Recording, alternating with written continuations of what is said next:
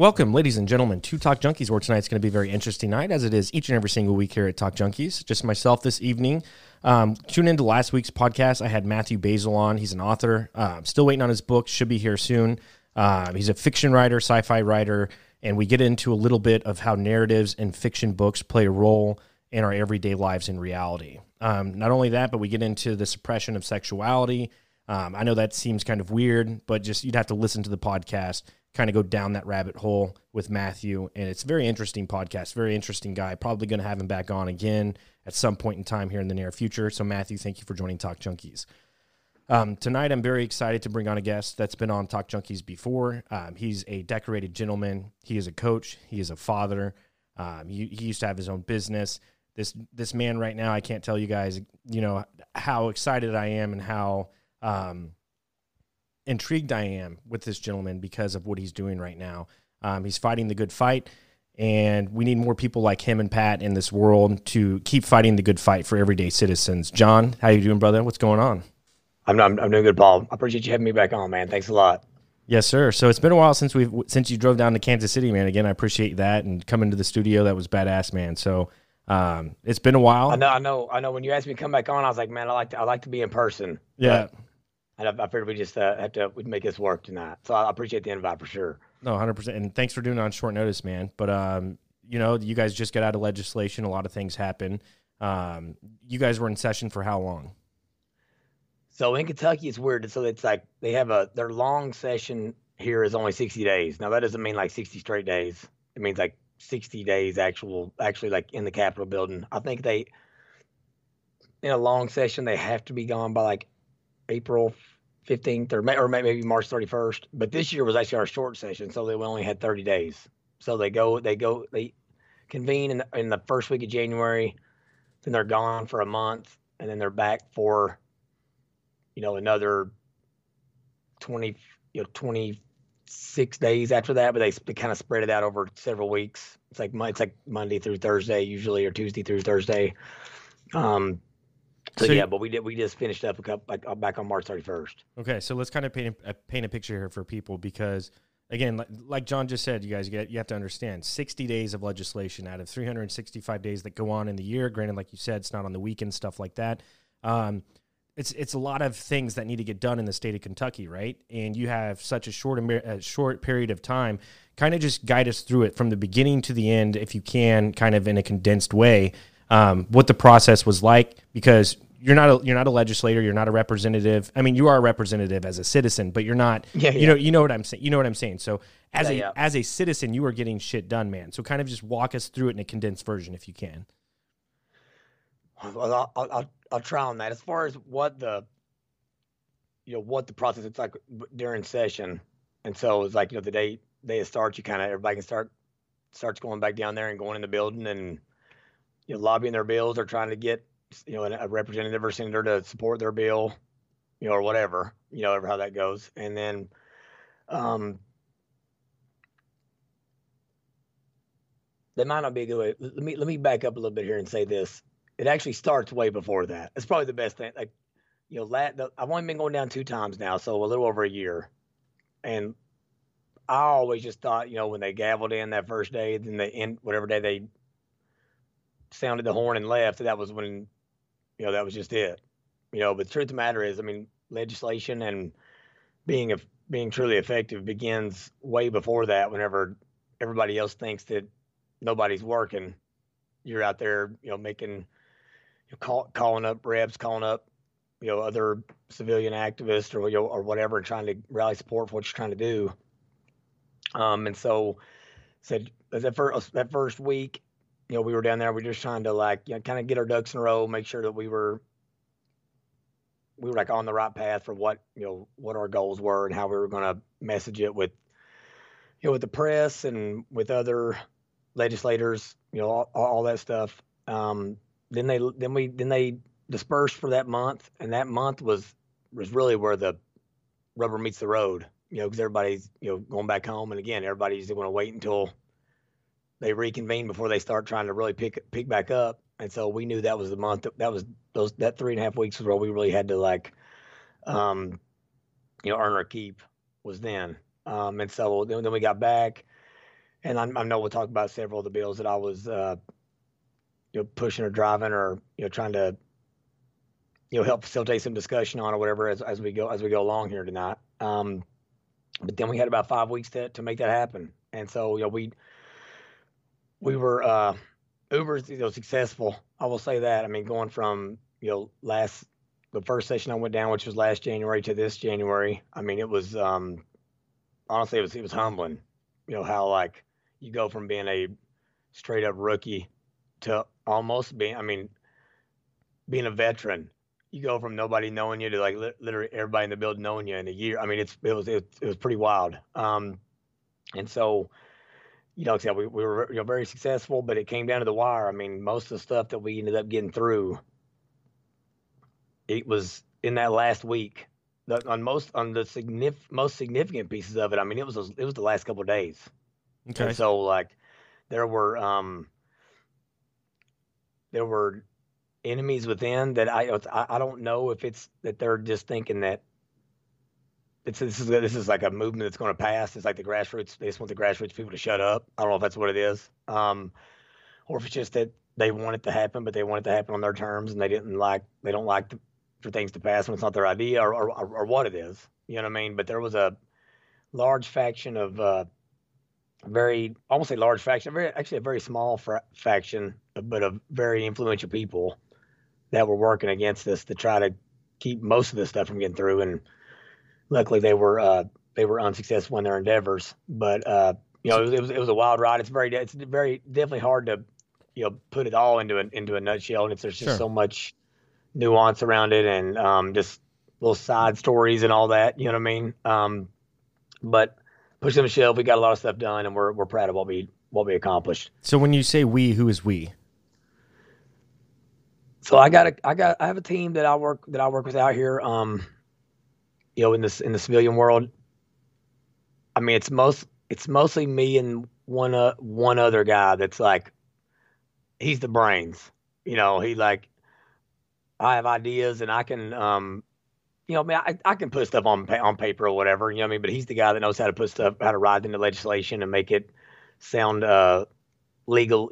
Like legalese or whatever. And then but he also has a big email list and a big he's just a very engaged citizen and has been for 15 years or so. You know what I mean?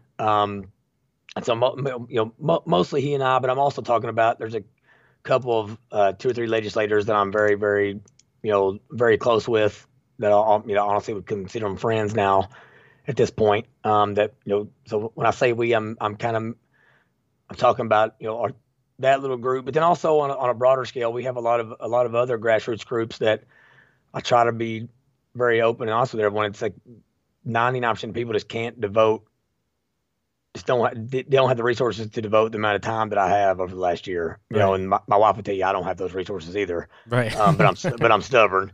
For sure. And so like we have several other just like parental groups and moms groups, or constitutional conservative groups that all have their own issue that they're focused on, and so we would partner with them on trying to drive home those certain issues and all that. But they most of them don't have any interest really in spreading themselves too thin and working on stuff that isn't their expertise or whatever. But I try to be very clear with them that what I do down there doesn't work without it being backed up by just massive amounts of emails and calls and tweets and all that in support of the things that I'm down there trying to drive for the regular people of the state. Because it's like it's very easy for all legislators, even the ones that like me, to just at the end of the day be like, hey, he's just a crazy redneck. He doesn't know what he's talking about. Right. But if they're getting 50, 100 emails a week or calls of support a week, and they are echoing the the exact terminology that I'm saying in the hallways, and just having a consistent message, it's hard for them to not pay attention to it. You know what I mean? So when I say we, I mean like all of us little guys out here. There's so many of us that I can't really, guys and gals, that it's impossible to give everybody the credit that they deserve, and I'm sure I get way more than than I deserve. But I try to always say we, just because I don't ever want anybody thinking that I'm too big for my britches, Right. or something that I think I'm just like this all powerful Oz pulling the strings or whatever. I'm just the lucky guy that gets to have the relationships and talk, mingle with all the I'll call them famous people. They're hillbilly famous around here. And so when I say we, it's just me trying to make sure anybody that's listening that's in this game knows that I'm not trying to take credit For sure. for everything that's happened. You know what I mean? So before we get into the meat and potatoes, I just kind of want to just make this message clear to people that, again, you do have, I mean, you are sacrificing time and whatever else that you are sacrificing to make these things happen for 3 or 4 months out of the year. And again, like you said, there's a lot more that goes into it when they're not in session. So you really don't take into account how that affects your time as well. But before we get into the meat and potatoes, what do you think makes you so successful going into when they're having legislation, going in there, meeting these representatives and these legislators and having these conversations with them and saying, hey, look at the amount of people that I've garnered to email and call you and look how important these subjects are? Because before the podcast, we kind of had mentioned and talked about that if you weren't there, John, none of those things that we're about to talk about were going to get done. Granted, there are small other grass movements, like you said, that are trying to do things very similar. But let's say that you didn't exist, right? Or not that you didn't exist, but you never showed up to session. Like you said before the podcast, the Republicans are probably just looking out for what? You know what I'm saying? And the Democrats are looking out for what? Not necessarily things for the people would be my guess. No, this is the establishment Republicans here all day. In Kentucky, it's big liquor and it's Churchill Downs. That's basically the main things that historically they've catered to. So it's just, I mean, think about the traditional Republican, what you think of a Republican establishment, just like taking care of the big establishment businesses and none of them, they don't care about mom and pop shops or, I mean, they talk the talk. Right. But at the end of the day, that's all they're really worried about. It's lowering taxes for rich folk. I hate using the terminology of the left, but there is some truth to it. You know what I mean? And so, I mean, I would definitely concede this. I do know that me being there is valuable. I do know that I'm making a difference. You know what I mean? But I think that one thing that has a couple things that's made me successful during all this is, first of all, like I'm not one of these people that I don't think that I'm out here trying to get, what's what we're looking for here, like instant gratification. Yeah. Like I knew it was going to be, an all out like back alley brawl. I knew it was going to be trench warfare from the jump. But as soon as I started, getting involved back with getting kids out of masks and stuff a little over a year ago, and that excited me. You know what I mean? It's like, we also have, I think I'm just kind of was the right person at the right time. Our legislature at this point it's 80% Republican here, but it isn't just, again, like these old school establishment Republican. I mean, a lot of them are Democrats 15 minutes ago. You know what I mean? They're socially conservative. They're rednecks from the hollers of Eastern Kentucky, but they're pastors, but they're not out here like trying to bash teachers and trying to, like they're socially conservative, but are willing to spend a little, if the government wants to spend a little bread on getting some youth programs going or paying some teachers, they'll do it. You know what I mean? For sure. And so there's just not a lot of people here in Kentucky, I don't think, that have lived both the lives I've lived, where I've lived in the mountains of Eastern Kentucky, and it's where all my people still are. My stepdad works in the coal mines, and my oldest younger brother works in the coal mines. My mom's an Eastern Kentucky teacher, and then I live up here in the largest city in the state in Kentucky. I've been here in Louisville for it's about 13 years now, and so I can just speak both languages. I can talk city and I can talk country. You know what I mean? And so it's important. I kind of was a little bit of a bridge there, I think, for everybody. So what about the Democrats? Did they seem like they wanted to get things done in legislation? Man, I'll be honest. I kind of feel bad for them here. I mean, like, really, they don't really have. They have no hope of getting like there's no strategy they could use to try to like get any that. Now, obviously, it's all crazy stuff that I would be railing against anyways. Right. But you don't they don't even really, other than when they're on the floor and they're on our like state TV channel and they're getting to give their floor speeches and stuff. You don't really see them in the hallways that much, going around lobbying a bill or trying to get people to not vote for, because they know it is what it is. Right. You know what I mean? And so like honestly, my interaction, I said I did own a business, had an insurance business for like 10 years. I was in insurance for 16 years, so I've been in sales pretty much my entire adult life. I try to get no's as quick as I can so I can move on to the next one. And so like, and I also believe, especially in this arena, when you're talking about laws that are going to affect millions of people, if my message and my story is flawed, I want to go to the people that are going to be able to see, they're going to give me pushback immediately so that I can see that and like either adapt my message or see where the holes are. So like, I just, that originally that used to make people uncomfortable because I would talk with the Democrats and I might be talking with a reporter behind the scenes or whatever, but everybody knows that's kind of my jam. Nobody controls, what I'm doing. I'm never trying to sabotage anything. I'm never trying to just ruffle feathers. I mean, I'm actually there volunteering my time. Like I'm trying to do good. No, I think I think that's important just to do those types of things. I mean, in a lot of situations, granted, I've never been down in Missouri to legislation or whenever they're, adjourned or whatever you want to call it. But I'm sure that the both sides of the aisle, they probably don't really talk to each other that much when they're in session. I don't know if that's what you saw, if they're having any type of conversation other than debate and going against each other on certain bills and what have you. But that's important. I would be the same way if I was going down to Columbia, or Jeff City. I would be doing the exact same thing. I would be talking to both sides of the aisle for sure. So the crazy thing is, really, the Republicans don't even talk to each other that much.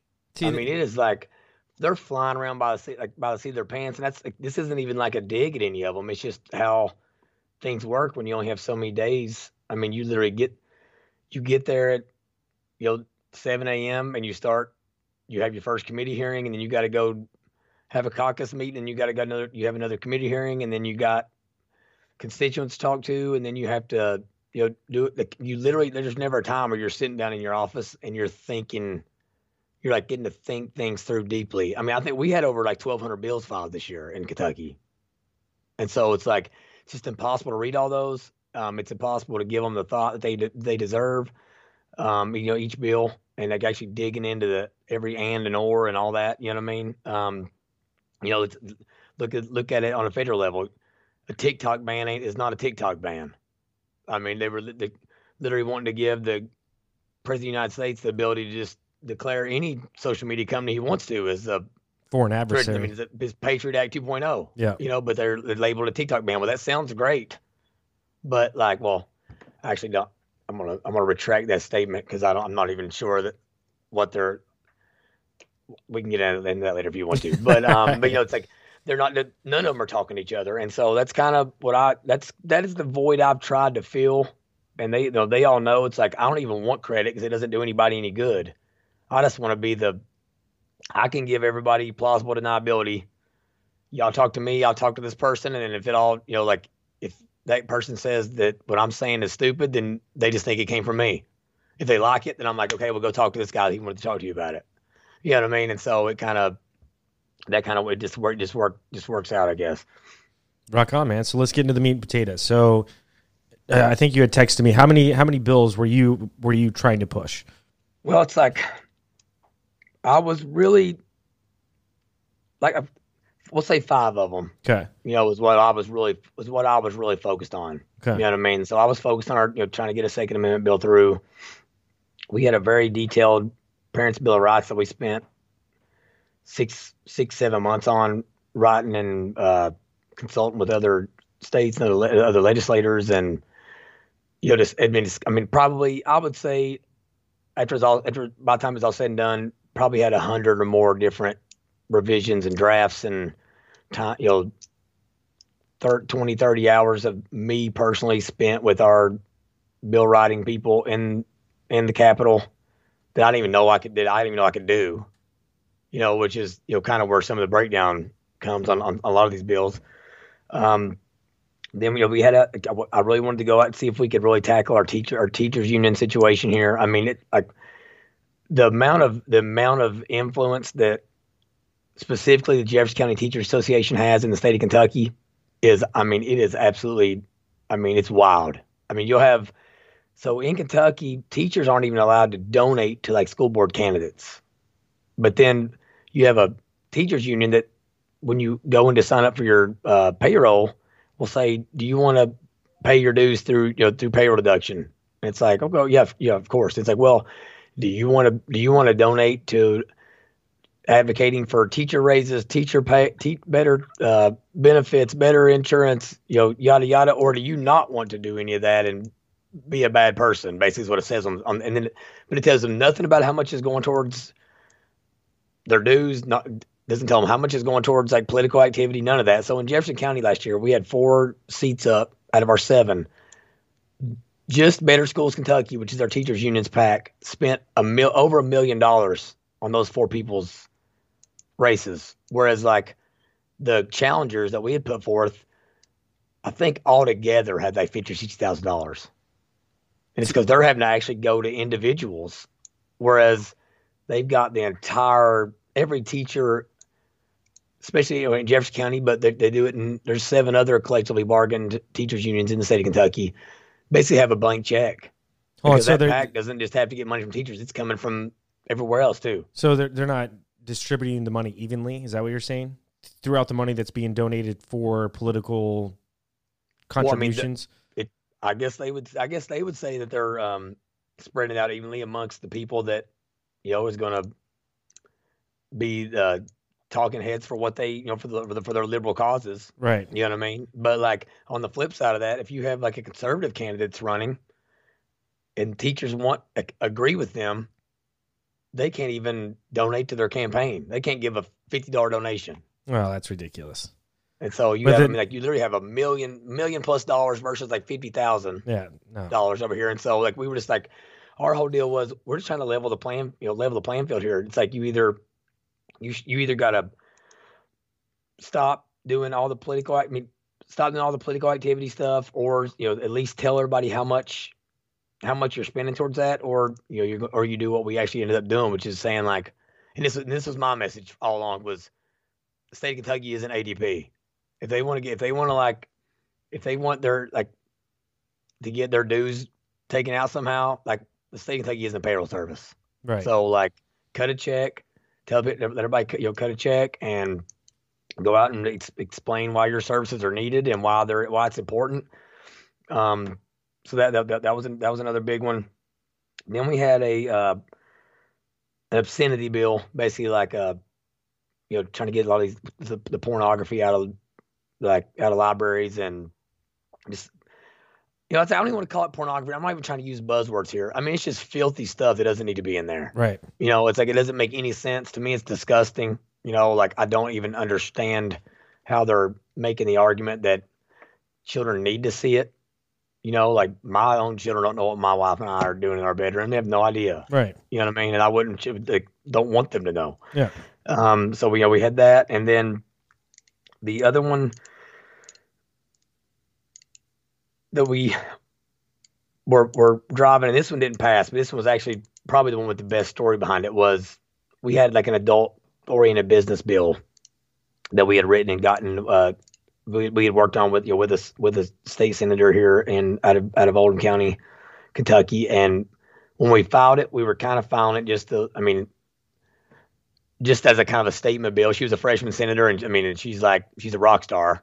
Her name's Lindsay Titchener out of Oldham County, Kentucky, and she wrote in on this grassroots movement and beat and established. So it was an open seat. They were out of redistricting.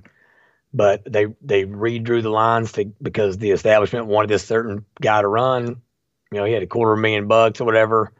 She had 40 or 50,000, and just beat his ass. You know what I mean? 15 or 20 points. I mean, it was just kind of more of like a statement bill. Like, this is, she's playing for keeps. And then it got so much positive, so much momentum as it got going that we were like, holy cow!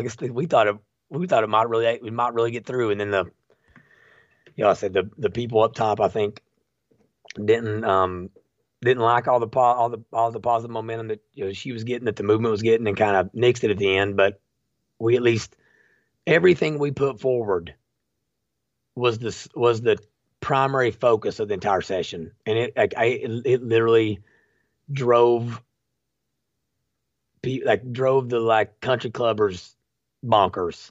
You know what I mean? They just couldn't deal with it. You know what I mean? They're like that. It was true social conservative, principles being talked about. But Well, I said, I mean, it took us down to the wire. So they've gotten their way. They've gotten their way for so long, and there's probably not been much pushback. And before you, I'm not entirely sure how it went in Kentucky. If there was someone like you at all within the past 20 years, and maybe there was, but they didn't have the amount of time to dedicate that you have. So these people probably aren't used to being have pushback. So I think that's important, man. So out of the 5 bills that you just described, 4 of them got passed and went through and are going to become law in Kentucky, or is there another process that has to happen? So they're going to become law. It's like, I think it's important to, and this is probably the most important piece for me to, as far as what I've learned. The session is like, at least right now, until we can change some other things, there's virtually no way in our state government, and I would argue this is certainly the case in other states, I know for sure, and at our federal level. There's no way for a rank and file legislator or a like a social conservative lobbyist, or somebody just lobbying traditional values, that kind of thing, to get through the specific language they want. I mean, there's these, like I told you a minute ago, this committee on committees in both chamber, and they have it at the federal level too. So it's like in our House of Representatives, it's our Speaker of the House, it's our president. They call it the president pro temp. I'm not even sure what he's like the Speaker of the House's right hand man, and the president of the Senate's right hand man. You get the majority whip, the floor leader, and the caucus chair.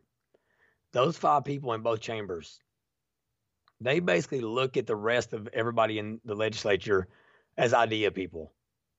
And once they decide your idea is important, they'll spend 5 or 6 hours trying to figure out how they want to what they want the words to be, and then pass it. I mean, it's actually disgusting and scary, and they legitimately think it's okay. That doesn't seem constitutional at all. Oh, and listen, constitutionality is a whole nother topic. Well, it's like you say the word Constitution. First of all, they'll treat you like you're a conspiracy theorist, right? But then on the back end, they try to act like it's the third, that they use it to try to use it to their advantage. And I'm like, that's not how this works. It's not even like, a lot of times they're totally out of context. Yeah, which is funny.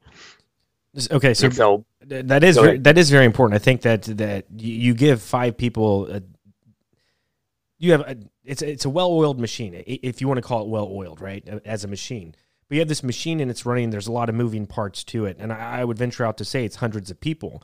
And you bring it down to 5 people and they get to say in that almost seems completely unfair and unlogical. And where is common sense even come through where that's even the case? And that's frustrating. And I'm sure that it was frustrating for you.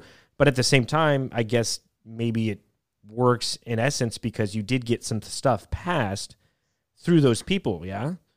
Yeah, I mean, well...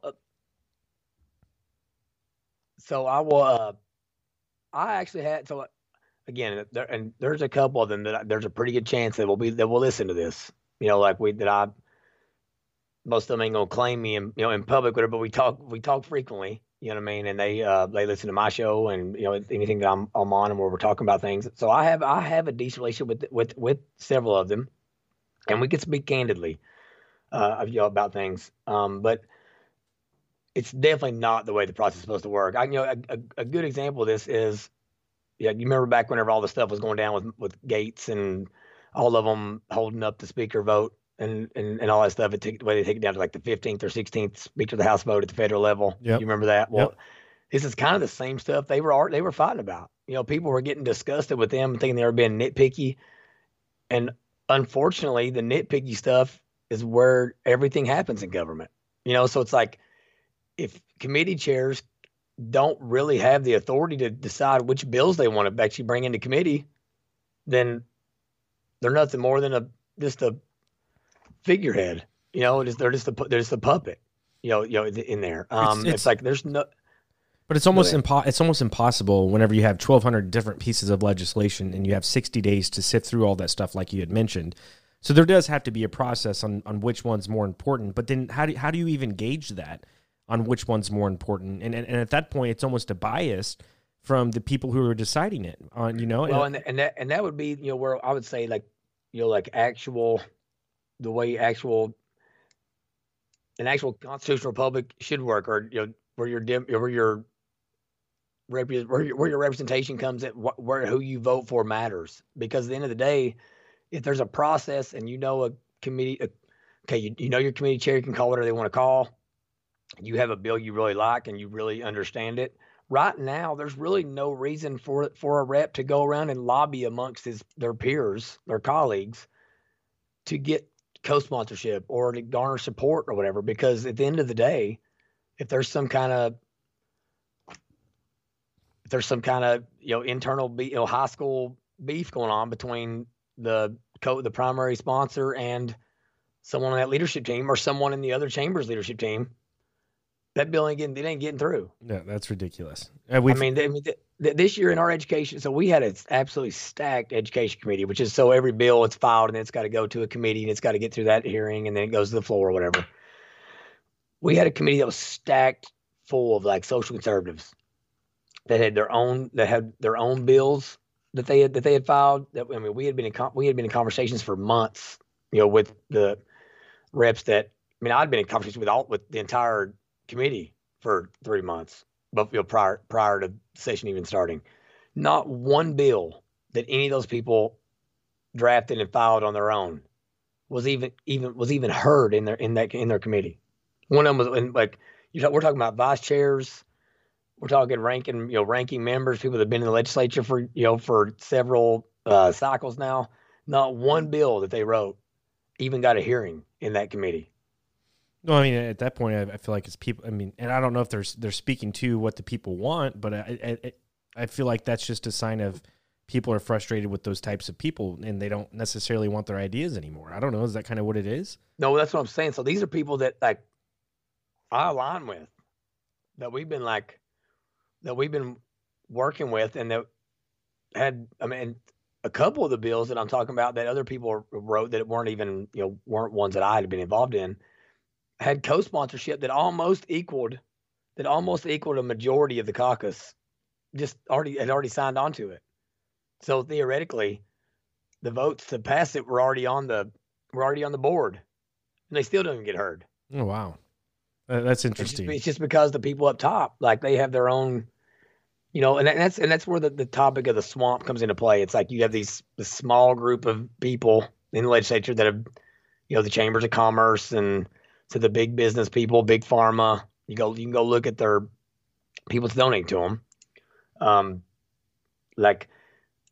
They're there, and you have the swamp creatures around them that work for the actual government. And so really the only, even though our reps are full time, they're doing stuff all year round, but the true full timers are the people that are the administrative people down there, and that's what people are talking about the swamp in Washington. They're talking about the staffers that are going to be there no matter who's in office. And they got them in all 50 states? I guarantee. Oh, they're everywhere. Okay. Absolutely. And if they're in Kentucky, they're definitely everywhere else, because again, we do have such short sessions. You know what I mean? Now I'm sure the scale here isn't as grand as it is in Washington. We're talking about billions of dollars of payroll there, but we're talking about in Kentucky, it's, instead of being more people, it's less people with more influence, or with the same amount of influence. When you talk about comparatively speaking. But hold on, so real quick, who are these people who are in the swamp in Kentucky specifically? I'm not saying names or anything like that, but you're talking about there are a few individuals within the whole process that can halt what it was that you were trying to do. So we're talking about, for the most part, policy advisors and bill writers. And so technically, and in Kentucky, this all flows through what's called the Legislative Research Commission, which is a rep will say, I want a bill that does this, and they'll email it off, and then like they'll put that together, and like that's where I've tried to come into play and say, hey, hold off. Instead of sending that over to them and letting them draft up something, it's like wishy-washy. Let's just write this bad boy how we want it. You know what I mean? Like the drafting manuals online.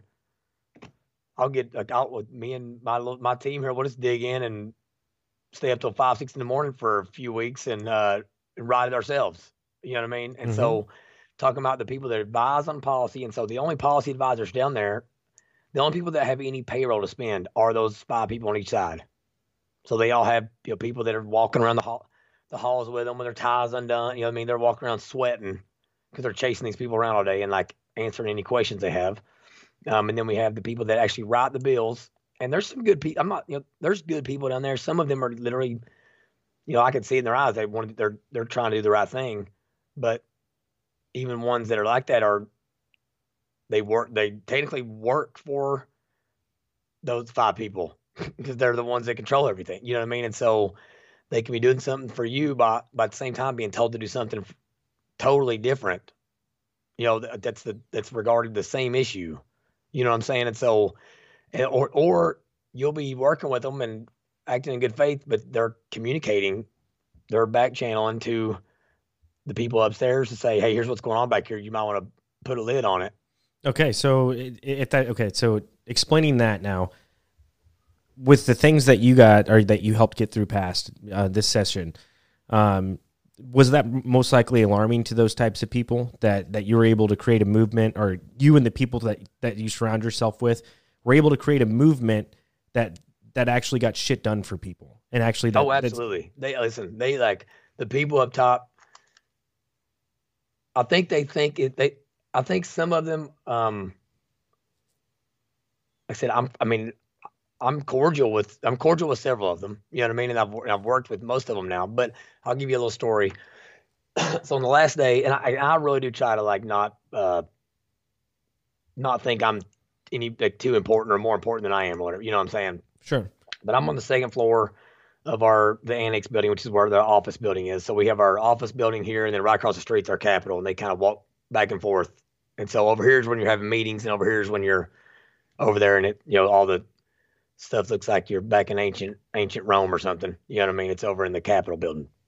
But I'm on the second floor, and I got my headphones in, and the president of the Senate, who is supposed to be a good old East Kentucky boy from Clay County, Kentucky, which is like adjacent to the county I'm from, Bell County. But Clay County is like the seventh poorest county in the United States of America or something. I mean, it's like Manchester, Kentucky is like, if you're trying to get into some mess, you go to Manchester. You know what I mean? So like theoretically, me and this dude should get along.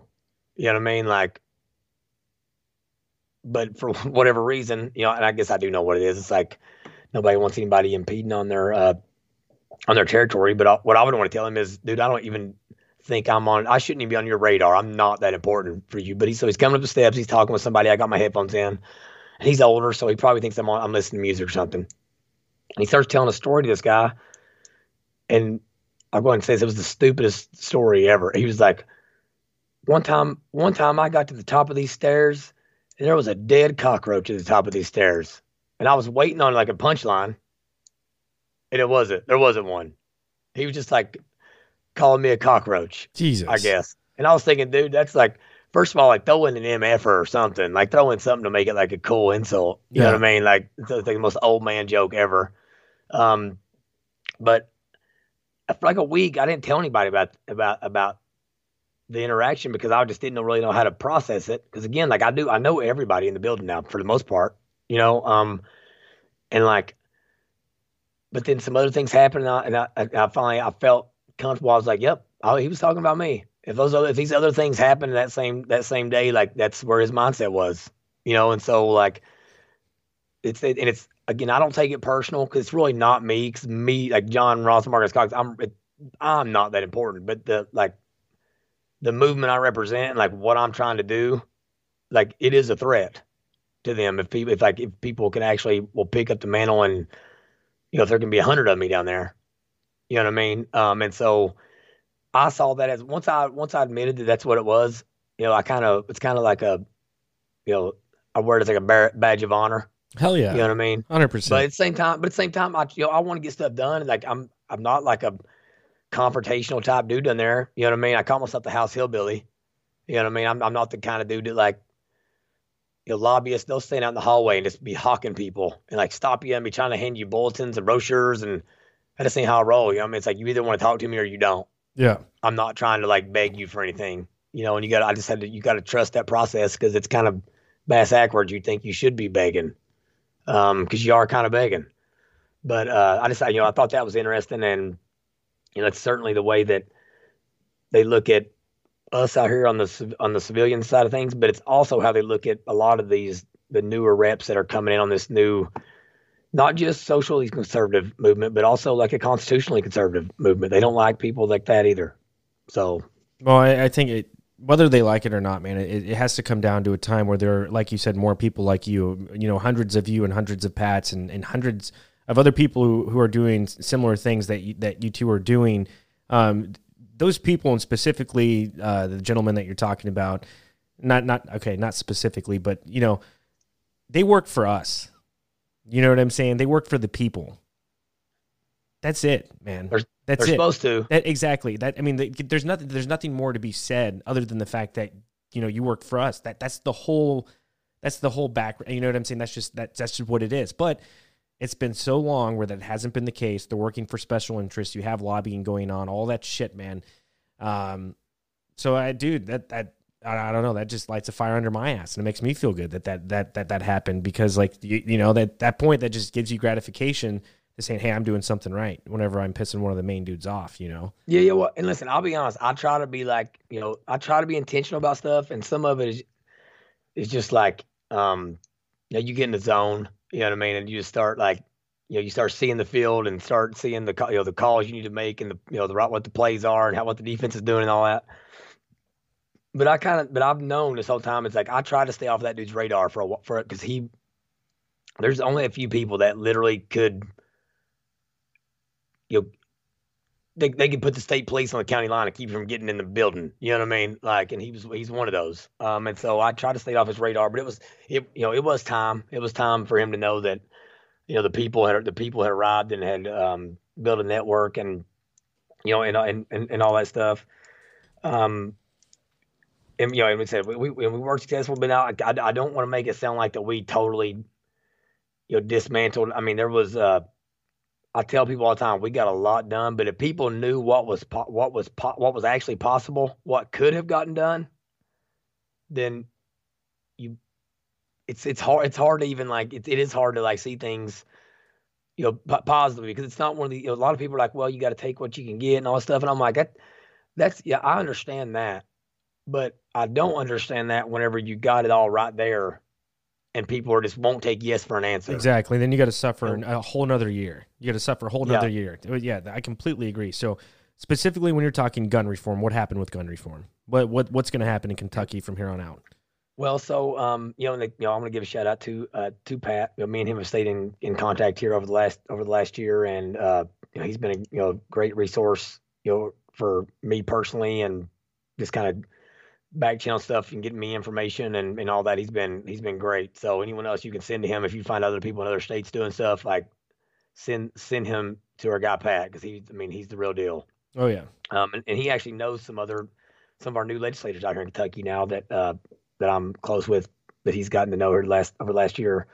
But whenever with the Second Amendment stuff, when we went in here, I I developed a good relationship with another good old mountain boy named Josh Bray. That's a representative out at Rock Castle County here in Kentucky. And he had filed a bill the year before that had got out of the House but hadn't didn't get much traction in the Senate. And I just couldn't get it. And so I kind of had developed this theory that I felt like a lot of the reason that stuff doesn't it'll get out of one chamber, not the other. And it's because that though the reps don't go cross chamber, because again, lobbying their bill does nothing. Like if that 5 person panel doesn't want to deal with it, like it doesn't matter if you have 99% support for a bill. And we actually have one like that here we could talk about tonight that had 100% support and didn't even get talked about on the other side. But I was like, I feel like we need to file these on both sides, something on both sides, so that both sides know it's an issue. And so Pat and I had worked, on a piece of legislation, and we got that bill filed, verbatim on one and on our Senate side. And so, but I go and say an I again. We had worked out a deal to where the House rep and the senator were like, okay, whichever side it comes from, we'll have what's called a committee substitute ready, which basically means you can change that bill over how you want to before it goes into the other committee hearing. And this substitute will work for either person's bill, but it would basically shore up some of the things that Pat and I and some of the other like the Second Amendment groups thought needed to be amended or whatever, just to strengthen the bill up or and things like that. So that bill got out there quick, and we had this committee substitute ready to go, and our reps kept saying that, hey, we got a sub, we got something ready. When it gets into hearing. So I talked them off of they were going to get a hearing for their own bill, and I had like convinced them, hey, no reason to do that. We've got this deal ready. They'll let you make the changes you want to make. You can testify on it, and you get to be the face of it on this side of it. You both get to be on TV or whatever. But we'll actually get a bill passed. Well, the night before, they're like, oh, well, we didn't realize that. And we don't have time to go through this committee sub, so we just got to run with the bill the way it is. And like, so here I am thinking like, damn, I just talked this person into like not getting their bill at least out of the chamber they can get it out of. You know what I'm saying? And we're not going to get the language changed or whatever. Now the bill, I know Pat and them would say that to them it is good, doesn't nearly go far enough. Like for us at this point, they're going to kill me for this.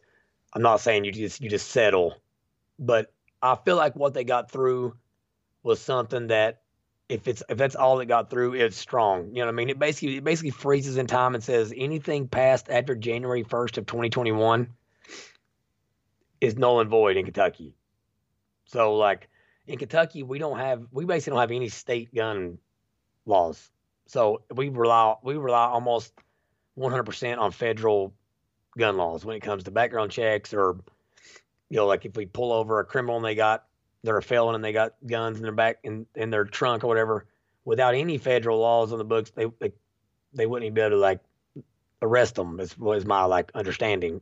So, and I kind of worked with a guy on the ATF here, and so I went to some gun rights groups here in the state and some constitutional conservative people, and I was and they were like, yeah, we actually feel fine about this because we do feel like we're moving in the right direction, and total nullification could be down the road, but right now we just don't want people becoming felons because they have a bump stock or they have a, for me, I have AR pistols upstairs with a pistol brace on them.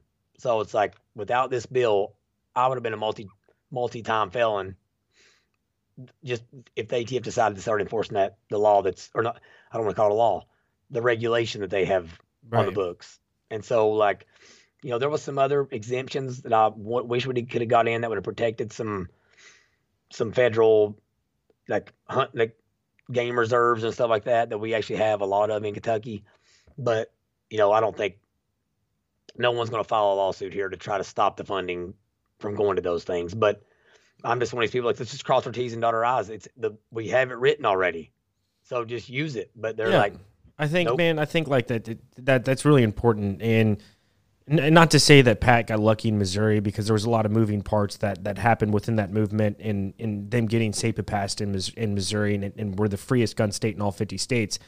You can't necessarily expect that to happen in every state. You know what I'm saying? Whenever that type of legislation is passed through.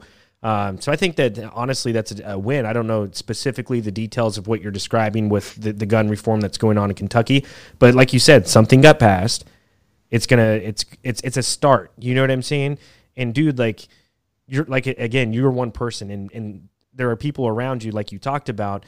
I think the movement in Missouri is a little bigger, so it might be a tad bit easier.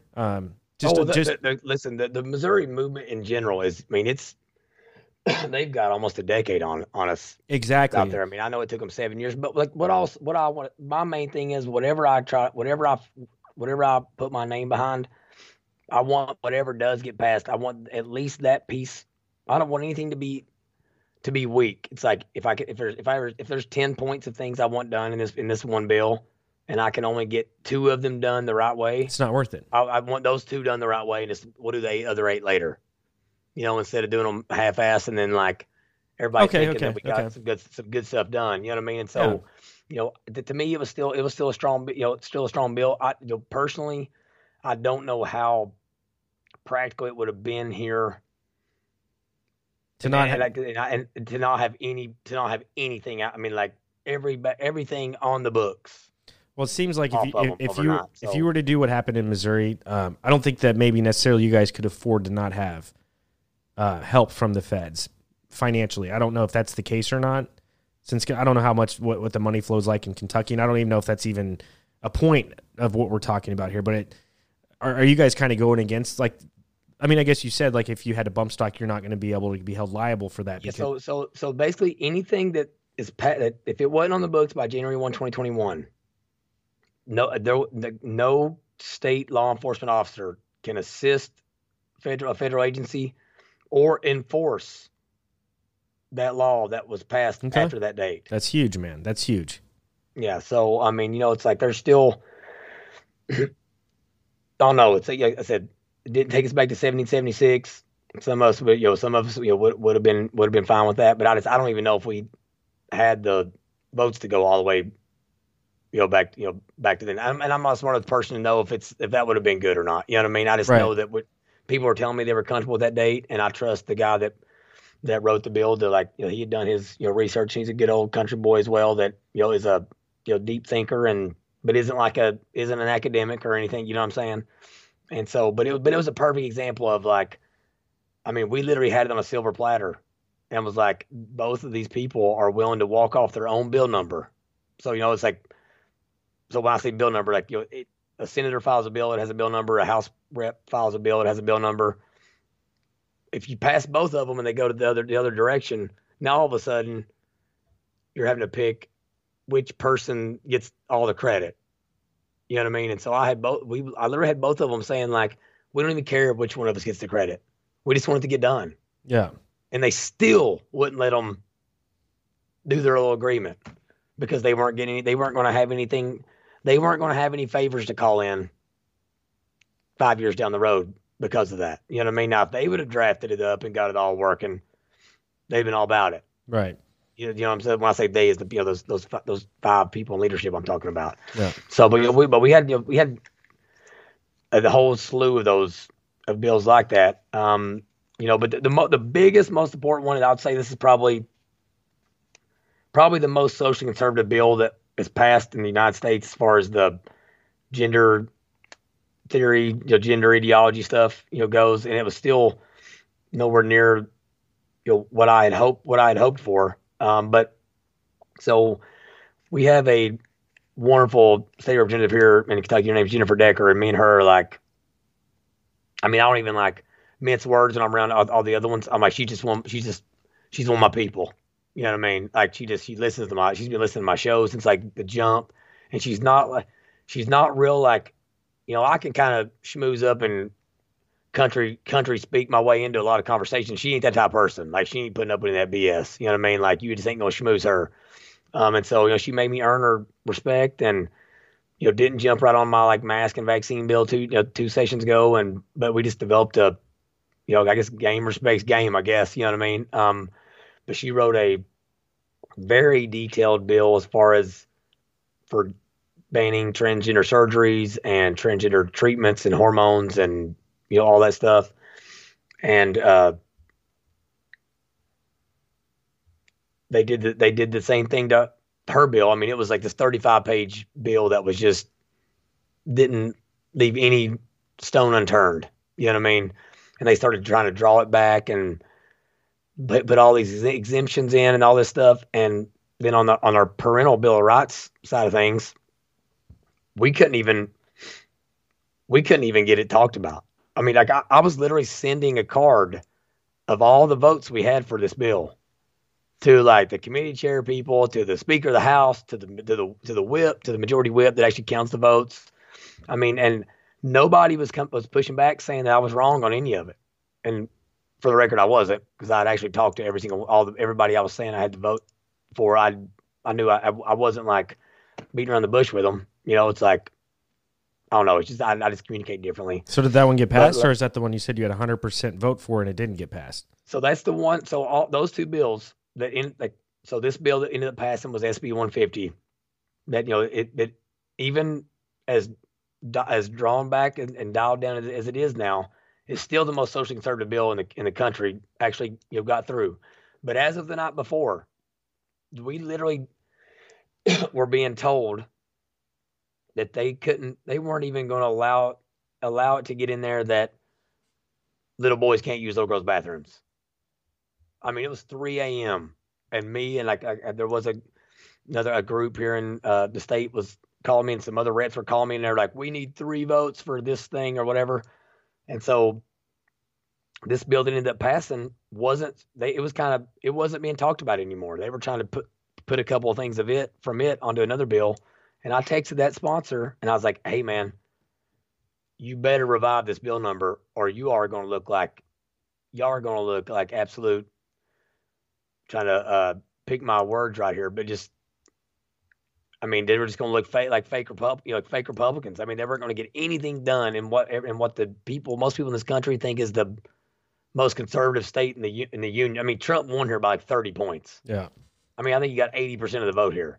Mm-hmm. So it's like they weren't going to get any of it done, and then by the end, just to kind of, it's like, so it got in there that it totally protects minors from the puberty blockers, cross-sex hormones, any type of surgery for the purpose of gender transition, and any of that.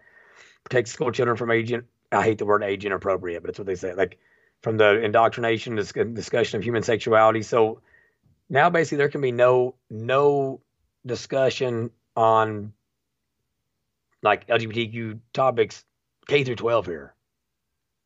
I think that's huge. That's huge.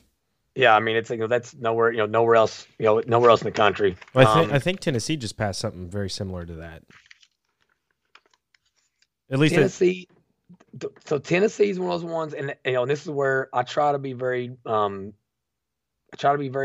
precise on the words I use, because at the end of the day, the exact words on the paper matter. Right. Like what's in the legislation. Like if there's a shall, that means they got to. If it means they can, if it says they can or whatever, then that means they don't have to. If they want to, they can. But so like all that matters. And so what got through on this bill again is good. It is nowhere near enough. And if people knew, so the bill that I had drafted, or we had drafted, that was the same in the Senate and the House.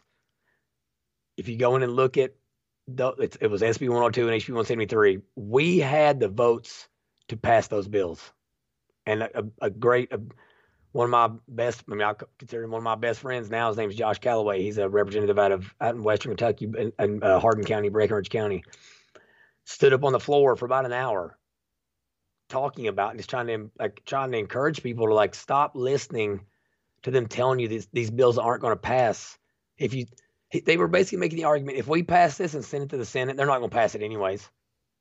That was like literally the arguments they were using, instead of saying like, let's pass it, and if they want to own not passing it, let them own it, let them have that. Like they got to get reelected too. But stood up for an hour, made a plead everyone, and without all these things happening, I mean, I still to this day feel very, very confident that none of it would have gotten done. The kids would still be able to get the transgender surgeries done today. Little boys would be able to use little girls' bathrooms in Kentucky. I mean, like it would all be in Kentucky. None of it would have got done in Kentucky. And if they can't get that done here in as socially conservative a state as Kentucky is, then the rest of the country didn't have a prayer. Yeah, that's huge. You know what I mean? That's definitely huge, man. I mean, that's our, definitely our signature. The signature thing that we got done. But again, it's like I'm still hesitant to even like act like I don't know how much of a role I play. You know what I mean? I know that the night before I'm up all night trying to rally the votes for it. I know I got text messages with myself and the Speaker of the House and talking about this. And I got a message to one of them saying like, if you all don't call this bill tonight, it was like 10 o'clock.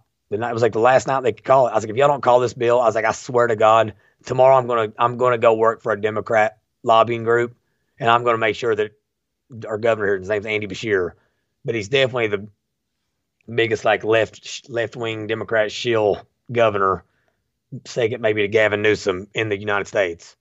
And I was like, I really will go work for him because I'd rather at least know who our enemies are, right? Than some like fake ass dude to get up here and be like touting around like there's some strong conservative when they're not. No, that's the piece that's been missing, man. It's just someone with the will and the knack, and you're developing that knack, man. And I think that's a beautiful thing. We need more people like that. It's tough. Again, like I think we go back to the very beginning, and I don't think people truly will ever understand the amount of sacrifice that you're doing right now. One, with your family and the amount of time with your kids and your wife, but two, financially. I'm not even going to say that I know what that is or what that entails, and you don't even have to go down that. But I'm saying the amount of sacrifice that you and the people in your movement are doing, and I think that's the biggest thing is that citizens forget, or they don't even know in the first place that they truly do have a voice when it comes to going to the Capitol in their state and making change happen. And throughout this podcast, I had a different vision of what it was going to be. But you laid it out, John, man. It's like this is literally the title of this podcast is called A Citizen's Eyes on Being at Capitol Hill, or something along those lines. And dude, like you guys are fucking killing it, man. And we're just close to the end of the hour, man. Sorry, there's a lot of good information in here, and I don't want to go too far past it. And we can definitely do another part because we didn't even get into the other bills that you were able to get passed. But dude, I mean, it's badass, man.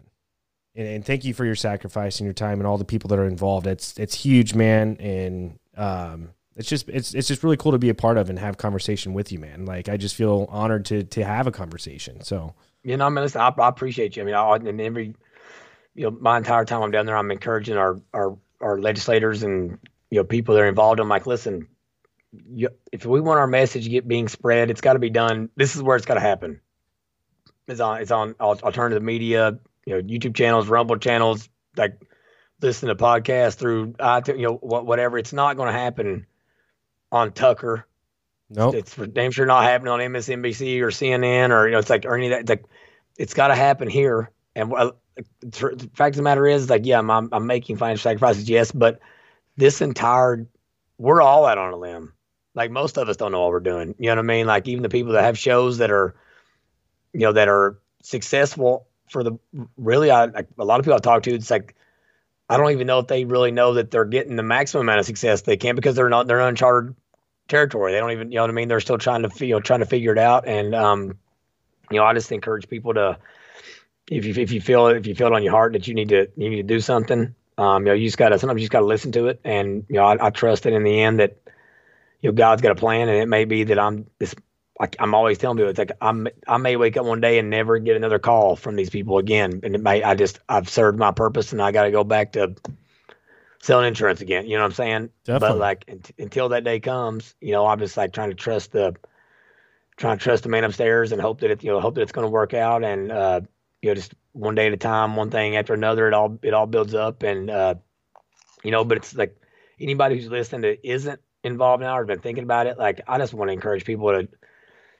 Like it doesn't take a long time. I mean, I couldn't. Last time when I was on the show with you, I really didn't know what it was going to be like for me. Like I was kind of worried. Like now people know me, they may be on the lookout, and they may be telling their membership like, hey, this dude's bad news. If you're talking to him, you're blacklisted. I mean, that stuff does happen. Yeah. And so, but it's like I walked in on the first day, and last year I'm down there with my head's down. I'm going from appointment to appointment. I go on the first day with like 6 appointments on the books, and I called my wife halfway through the day, and I was like, I can't set appointments anymore because like I've had to cancel on people all day long.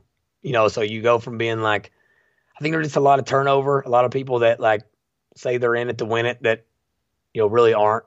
They just have like one they have one thing they're worried about, and because they're, if they may have a kid that's in school, they want one thing for them, and now they graduate and they don't give a damn anymore. You know what I mean? Like, I'm down there for something bigger than that. You know what I mean? And so, just like, don't think you can't make a difference, or that like you're too far behind the 8 ball, because it's like, again, I went from being a no name to, like, I don't even know. I don't even know how to. I don't even want to explain it in a way, because I'll sound like I'm being like a cocky son of a gun. I'm not trying to. You know what I mean? It's not what I'm trying to encourage people that, like, in 1 year you go from nobody knowing you to, like, you literally know everybody and can pretty much get into any room you want to get into. So you better have your story right, because you can screw it all up in a minute, in a second, if you don't have your stuff down pat. But just trust what's happening in front of you, and just go down there trying to develop relationships. And at the end of the day, they're just people. Yeah. They all put their blue jeans on the same way that that we do, and for the most part, I would certainly say that you are more intelligent, like you individually are, than definitely myself. But most of the guys that I know, and the ladies, we're all like, average people, and most legislators are. You know what I mean? They just care, and they need help, and they need us as bad as we need them. And most of them would tell you that. They just don't even know. You go through this funnel, and now you're at the top, and you don't know how to get back in touch with everybody. You know what I mean? And so they're basically just begging. They're just waiting on somebody to get involved so they can dial them in and make them a part of the team. Oh yeah. So they're not as bad. There's ones that aren't as bad as we make them out to be, and here in Kentucky, I think it's actually most of them aren't. It's just the most powerful ones are the worst. You know what I'm saying? So it's like we just gotta, work those kinks out, and maybe not on this show we can get into that nitty gritty, because there are small things that every state's gonna have to do that would go a long way and really give these, like, new up and coming grassroots candidates, or constitutional conservative reps that are newly elected, the ability to be more effective quicker, but they got to be prepped beforehand, because you can't know what you don't know. Right. And so luckily for me and a couple others like Pat, we've been around the block now, and we actually kind of know some stuff now. So now but it doesn't, me knowing it doesn't do anybody any good. They need to know it. You know what I'm saying? Well, I appreciate the opportunity to tell people that, I guess is what I'm trying to say to you. Appreciate you. Oh yeah, man. Well, one step at a time. And John, I appreciate you joining Talk Junkies, man. Just throw a plug real quick if you want on where people can find you and what you're all about, man. Yeah. So I have a podcast. It's the Way Too Much. That's WAY, the number 2 MUCH, and then JRMC. My name's John Ross Marcus Cox. So Way Too Much JRMC. You can find me on YouTube or Rumble for video podcast, or you can find me on pretty much any audio channel or whatever. So I'm on Twitter, all that good stuff. I welcome any messages or emails or whatever. I'm always looking for feedback and constructive criticism, or and everybody can use to pick me up every now and then as well. Yes, so don't ever hesitate to say a good thing, say something good either. But yeah, man, sit out here just trying to fight the good fight, and would appreciate anybody listening or whatever. So, but again, thanks for having me on the show again, man. I really appreciate it. Yes, sir, John. Thanks for joining, brother. We'll chat with you hopefully sometime soon, man. All right, man. Tell the guys I said hello. Will do, brother. All right, man. See you. See you.